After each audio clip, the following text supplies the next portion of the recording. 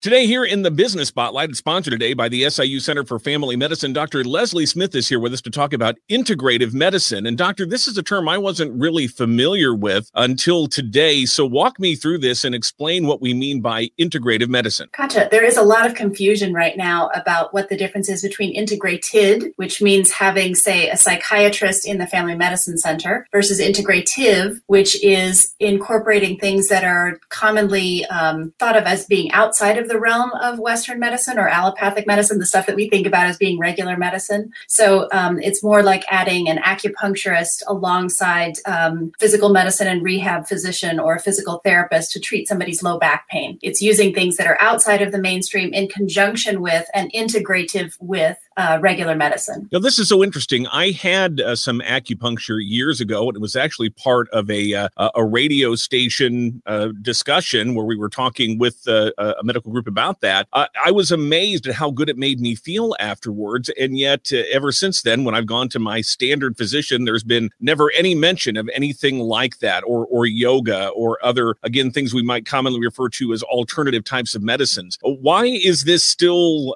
something that a lot of physicians seem either reluctant to introduce into a regimen of care, or maybe they just don't know very much about it? I think it's more the latter rather than anything else. You know, we joke about medical school being kind of like drinking from a fire hose. And so the more you add to that fire hose, the more overwhelming it can be to understand all of the different components that are coming at you. So physicians, both DOs and MDs, are trying to understand, how does the body work? How does it go badly? What modalities do we have for treating somebody? And then on top of that, when you add in alternative medical care, it becomes just one more thing that has to be a part of the curriculum. The NIH and the World Health Organization started advocating in 1997, actually, that acupuncture be a part of the curriculum for standard medical schools. But because of that issue of time and priorities, it's been a little bit slow to be implemented. Are techniques like this a substitute for what you referred to as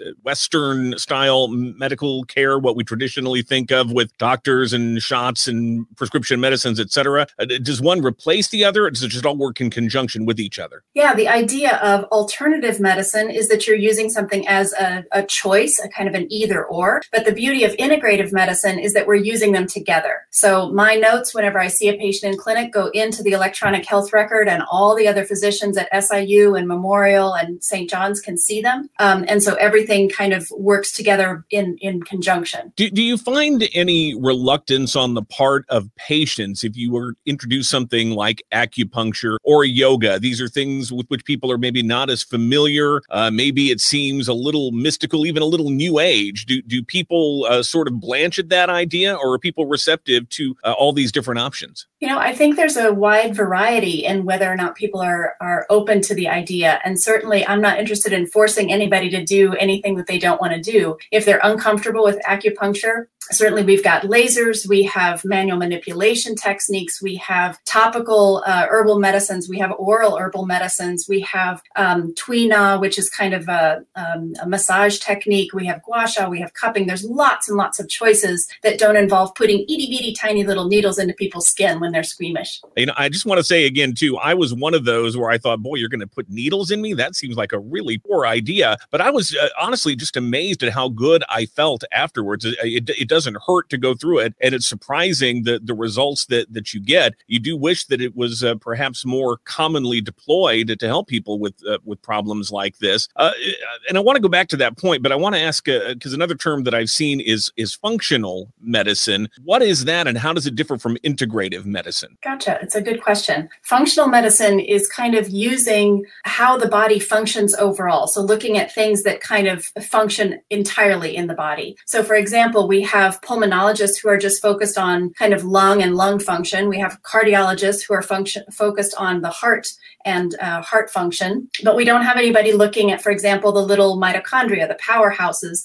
of each cell that make the ATP that power all the rest of the components that happen in the body. So functional medicine looks at mitochondrial function. It looks at digestive function and how the digestion is bringing nutrients and so forth into the body so that it can function optimally.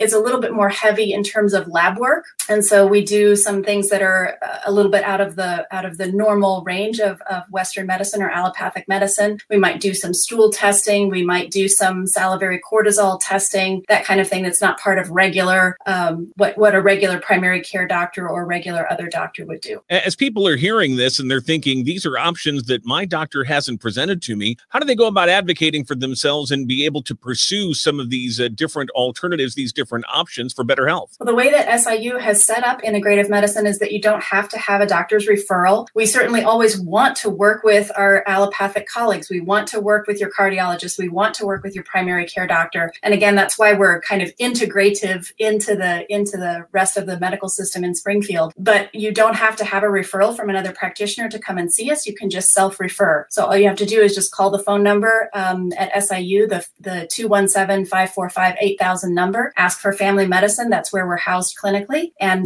make an appointment to come and see us. It's very empowering, honestly, that you don't have to have anybody's permission to get additional help if you need it. And so again, that number 217-545-8000. You can also go to siumed.org to learn more. Dr. Leslie Smith with the SIU Center for Family Medicine, thank you so much for bringing us up to speed on integrative medicine. We appreciate it here in the Business Spotlight here on WMAY 92.7, 94.7, and 970 AM. Thank you. It's been my pleasure to be here with you today. Thank you.